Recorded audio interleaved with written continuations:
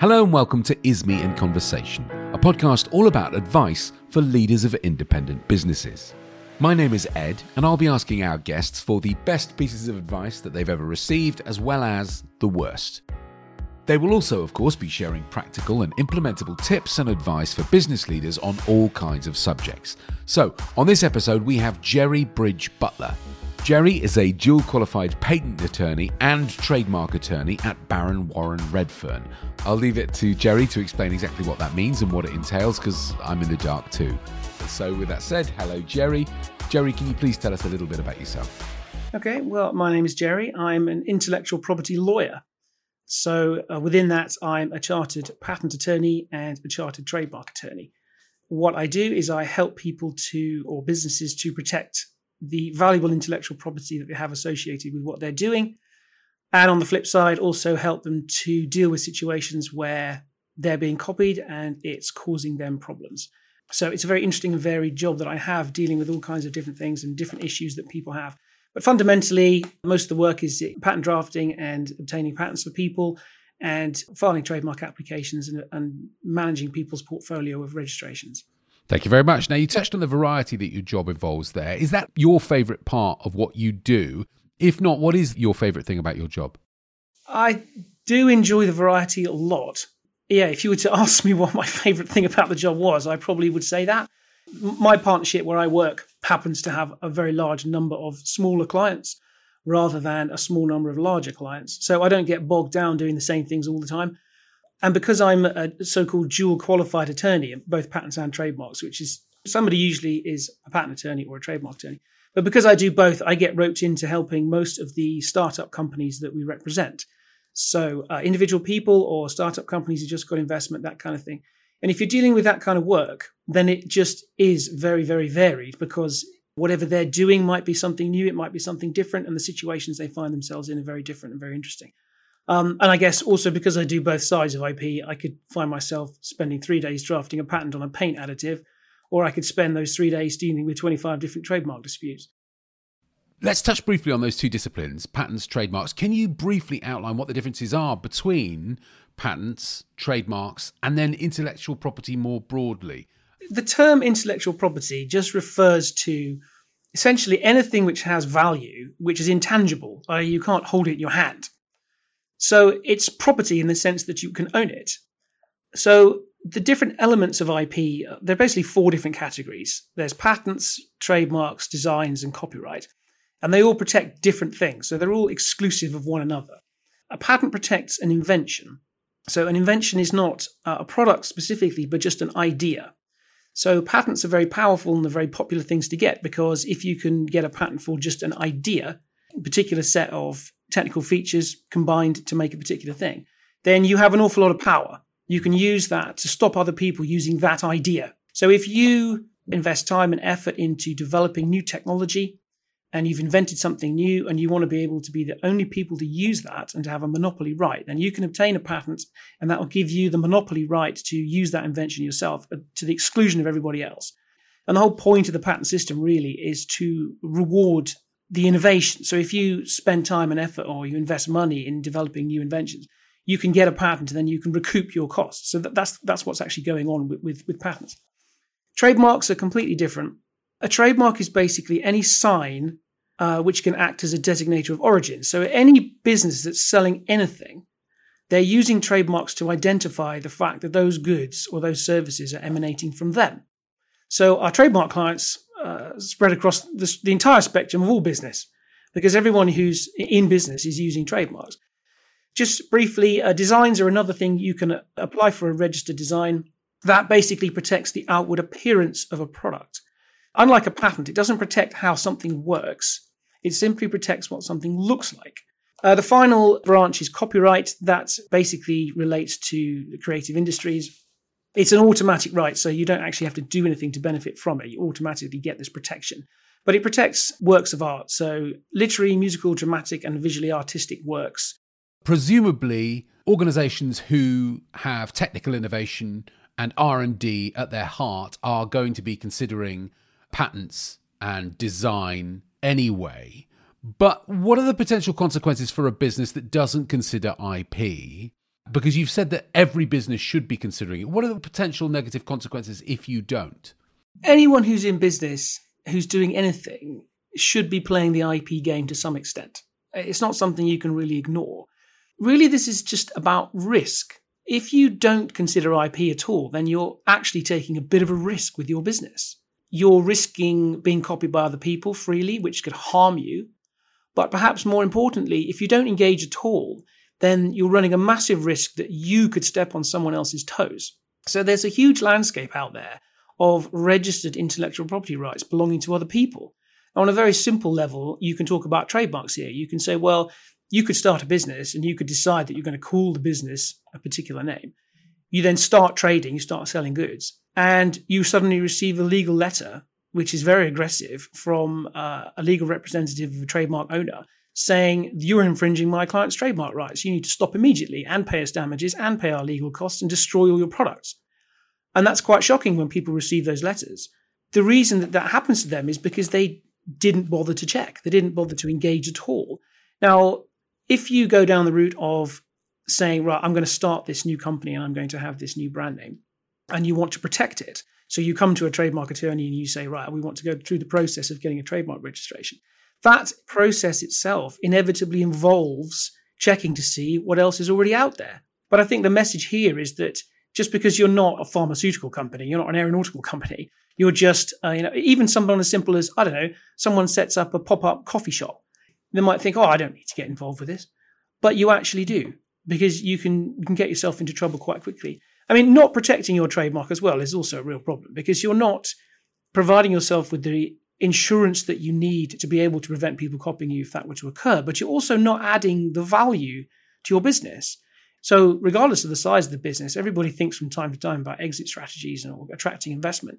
Nobody's going to buy your company or invest in it if you haven't secured the IP that you should have secured, that's available to you, that's associated with the business that you're operating. Okay, so this podcast is all about advice. We ask all our guests to tell us a couple of great pieces of advice they've received over their careers and one terrible one. We'll come to that a little bit later on.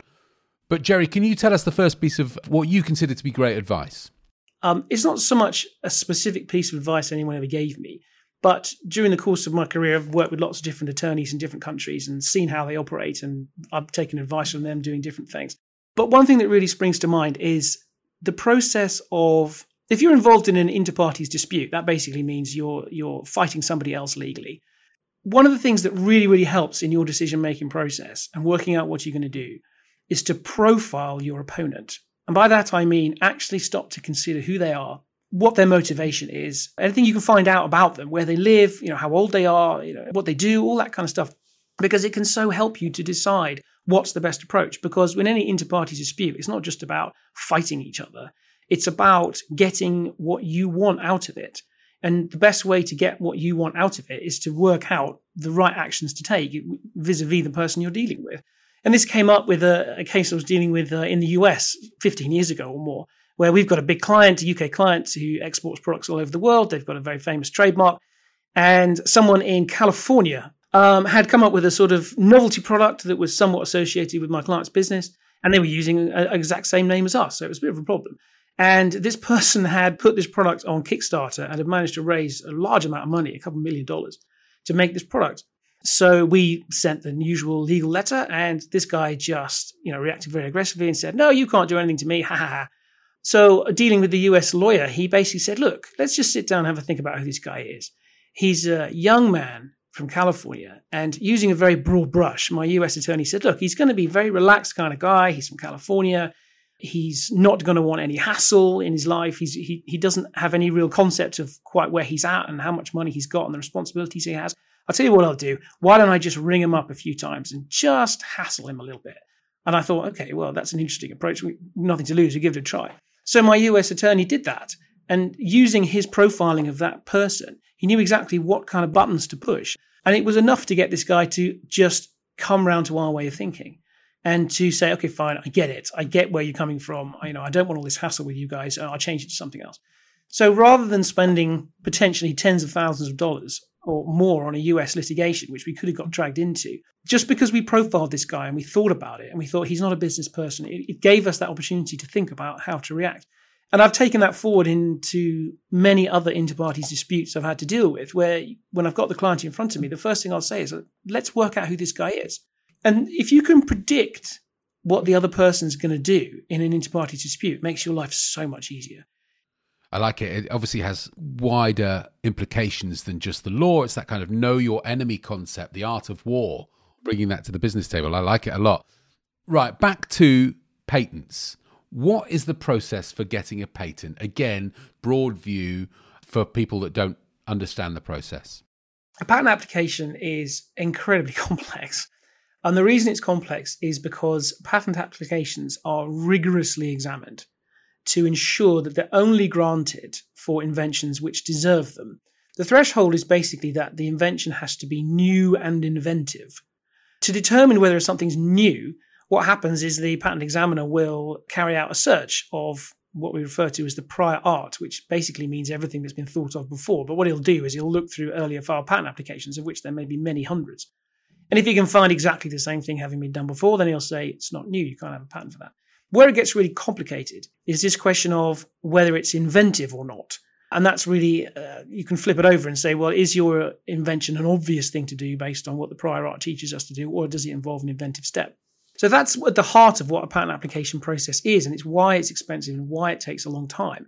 But basically, from the start, you would instruct an attorney, such as myself, who would then draft the patent application, which is a document which explains in great detail what the invention is and sets out what the scope of protection is that you're asking for. So that's the start. You file that, and the process involves the examiner then carrying out his search and examination and arguing with you over what he's going to give you. Part of the reason patent applications are complicated is because you don't necessarily know at the start what the invention is that you're going to be able to get a patent for. So you start off by describing the invention very broadly and saying, I want a patent for this. But then you also say, well, if I can't have that, then maybe I could have a patent for something a bit more specific, this feature over here or that feature over there, and so on and so forth. If you file a patent application and it gets accepted straight away, you've probably done it wrong because you probably could have got more. You could have got a broader scope of protection. So it's always a question of starting broad and then chipping it away only as much as is necessary to end up with the scope of protection that was actually available in the circumstances. So we refer to that as the prosecution of the application. So that can take quite a long time. So you file the application, it then gets prosecuted. You then reach a point where the examiner and you agree, and he says, right, I'll grant you that. And then you obtain your patent. It can last up to a maximum of 20 years, but you have to pay a renewal fee on it every year to keep it alive. Is there an increased complexity in the process as there is an increased complexity in our own technology as a society? The answer to that question is weirdly no. The more simplex something is, and by which I mean it's simply made up of a small number of technical features, the harder it is to get a patent for it. The more complex something is, the easier it is. Okay, and you touched on the fact that a patent can help stimulate innovation. Now that seems kind of counterintuitive. So can you give us a bit more detail on that? How does that work? Well, you have to kind of go back to the whole principle behind it in the first place. So you've got to go back sort of more than 100 years to work out, well, why did we start doing this? The reason is, if a company spends a lot of money and puts a lot of effort into developing new products, they're only going to do that if they think they're going to get a return for that. They're actually going to be able to sell these products. And if you had a situation where anyone was free to copy anybody else, then all you have is people saying, well, I'm not going to waste time and money and effort developing a new product, because as soon as I do, then my rival down the road is just going to make exactly the same thing and it's not going to be worth it. So the idea is to give people these monopoly rights. And as I said before, giving people a monopoly right is quite a serious thing. But the idea, as I said, is to reward the innovation and then to stimulate people to keep doing it. The easiest example to point to is pharmaceuticals, which people always talk about, because the costs involved in developing a new drug are enormous. But the drug that's actually developed at the end of the day might be incredibly easy to copy. It might be just, a compound or a formula of different things. So if you said to pharmaceutical companies, well, and we're just going to let anybody copy these things as soon as you've made them, then they wouldn't bother making them. The benefit is for society, really, that we're getting new drugs developed for us, and then the pharmaceutical company that developed it then gets the right to generate a lot of money by selling those products exclusively itself. That's the idea. Tell me about Patent Box. It's something that you mentioned before we started recording. And what is it? What does it mean? Patent Box is a tax relief scheme that's run by the UK government. And it is designed, broadly speaking, to stimulate innovation by getting people to invest in new inventions that they then get patents for. The actual relief is that it halves the corporate tax that you pay on profits that you accrue through the sale of the goods that are patented. The reason why it's quite a good system is that it doesn't differentiate between how good the patent is or how bad it is or how broad it is or how narrow it is. So let's take an example. I've got a client who sells tables, and they're very simple, collapsible tables, but they do have patent rights associated with the hinges that they're using. Now, what that means is that every single table that they sell with that particular hinge associated with it, they're halving their corporate tax that they're paying. And if you're selling a lot of products, then that can be a very significant saving. The idea is that if you provide this tax relief, then that will put a fire under the whole innovation system and the patenting system and get the UK moving. But this patent box system could be manipulated, can't it? You mentioned nappies. Sorry, you're conflating two different things. Oh, there. sorry. What that's all about is what we might refer to as patent strategy. So if you are using the patent system in the most straightforward manner, then you invent something and then you say, I would like to get a patent for that. So you go and get the patent, you get the rights, and, happy days. What patent strategy is about making sure that you continue to have those patent rights in place after the point at which your original patent might have run out, or developing products in such a way that you can get patents for them, even though you're not actually improving the product. So the example in question related to a famous brand of nappies, where they had a patent associated with the nappy that they were selling, and they liked the fact they had the patent, they had the power, they had the value associated with the business and so forth. So then the patent runs out after 20 years and they think, well, we don't want to be copied and we want to move to a position where, again, we have this exclusive right. So the hypocritical story is that they redeveloped the product and designed it in such a way that they knew they could get a patent, but they weren't actually designing it to make it necessarily better. They just put new features in it, but it was something new and it was something inventive. So they went back and they got patents for that. So what we're talking about here is actually designing something with the patent system in mind. Right, let's go back to that notion of advice. Can you please give us the second piece of great advice that you've received in your career, in your personal life, that you carry with you? Well, I don't remember anyone specifically advising me to do this, but I think it's great advice anyway, so perhaps I can feed it out to you that way. But it's to volunteer. And what I mean specifically is to get engaged with your own industry, whatever industry you happen to be in. Whatever field you work in, there will be an association, an institute, whatever it is. So in my instance, it would be the Chartered Institute of Patent Attorneys or Chartered Institute of Trademark Attorneys. I've volunteered for them for a very long time, doing different things, chairing committees and just getting involved in stuff. And ostensibly, you're doing it to help other people. But my experience of doing it is that it's incredibly personally rewarding. Sometimes I find myself perhaps volunteering for too many things, and then I'll come into my office one day and suddenly realize I've got to spend 2 hours in a webinar with somebody, and I think, oh no, why did I agree to do that? But then I do it, and the time I spend with those people and the engagement I have with those people really makes me happy. And I find at the end of the working day, I'm a much happier person for having done it. And it's opened so many doors for me. And even as simple stuff like, helping to organize a Christmas lunch, stuff like that. Yeah, appearing on a podcast. Doing podcasts, exactly. And I always find it fascinating that I'm obviously in a field where I have my own competitors. There are lots of law firms out there that do what we do. We all compete with each other. But when you actually stop and spend time with those people, they're just like you. And they're brilliant to spend time with. And you can become very good friends with them, even though you're actually competing with them. It doesn't have to be tooth and nail all the time. Fantastic. So a lot of businesses will have the notion of either A, raising investment, or B, exiting at some point in time when it comes to their business. Why is IP advice especially important in those scenarios? Well, it's really about recognizing the intellectual property that's actually there and then taking the necessary steps to protect it.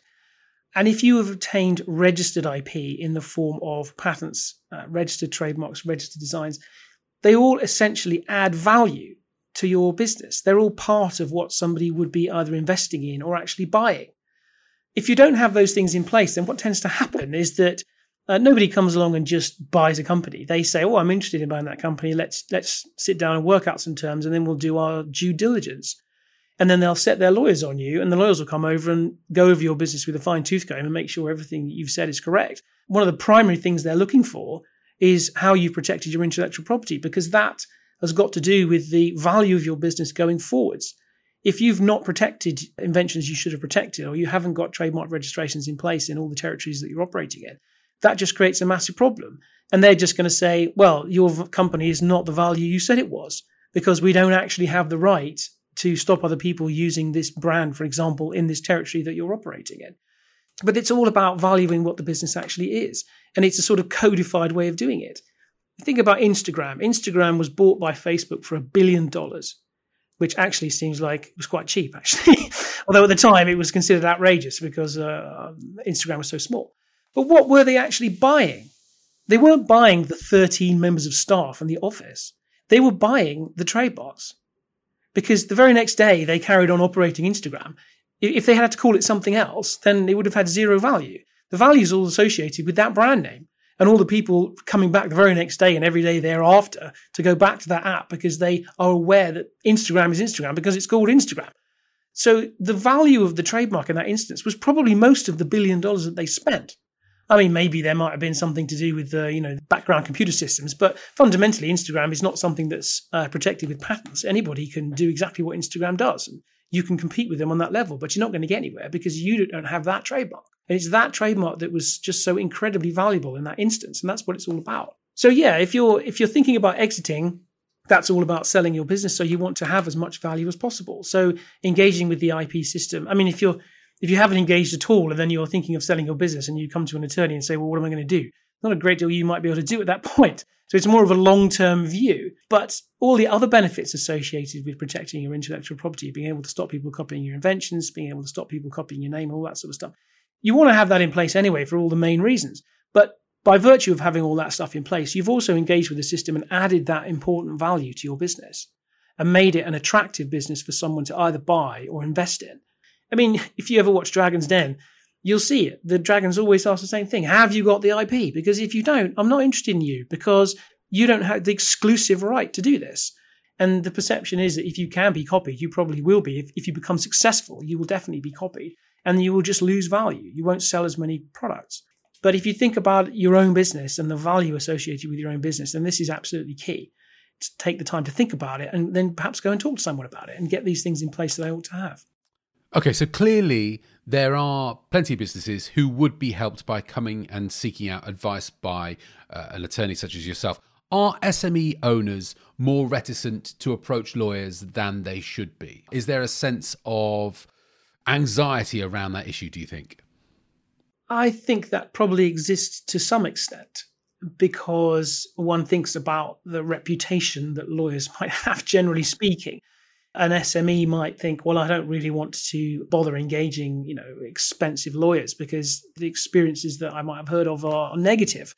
It could be very expensive. They could charge me for every second they talk to me, that sort of thing. But my own personal experience is perhaps the opposite a little bit.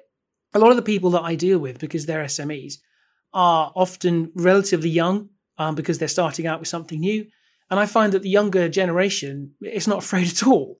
In fact, they're quite pushy and they know what they want. In some ways, you could say that's maybe a lesson for the older generation who aren't so pushy. They will come to me and they will want answers quickly. They want it to be nice and clear. They want to know the pricing. They want it to be cheap. And they'll push for these things. And I don't mind that at all. I don't mind engaging with somebody who is actively engaged in the process and wants to sort things out. So I haven't experienced it too much. One final question then, if you don't mind. Back to that notion of advice. We've heard two excellent pieces of advice. So to flip it slightly, have you any experience with advice, bad advice that you don't want to follow? When I was thinking about this before the podcast, I was wondering about what this advice was supposed to be, whether it was something personal, like Someone once said to me, "Oh, you should watch Mamma Mia. It's a great movie." And that turned out to be awful advice.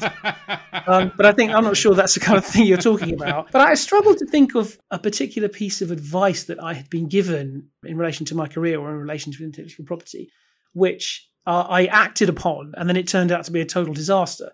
So I think in answering this question, it occurred to me that perhaps some of the worst advice I've ever heard has come from the voices inside my own head.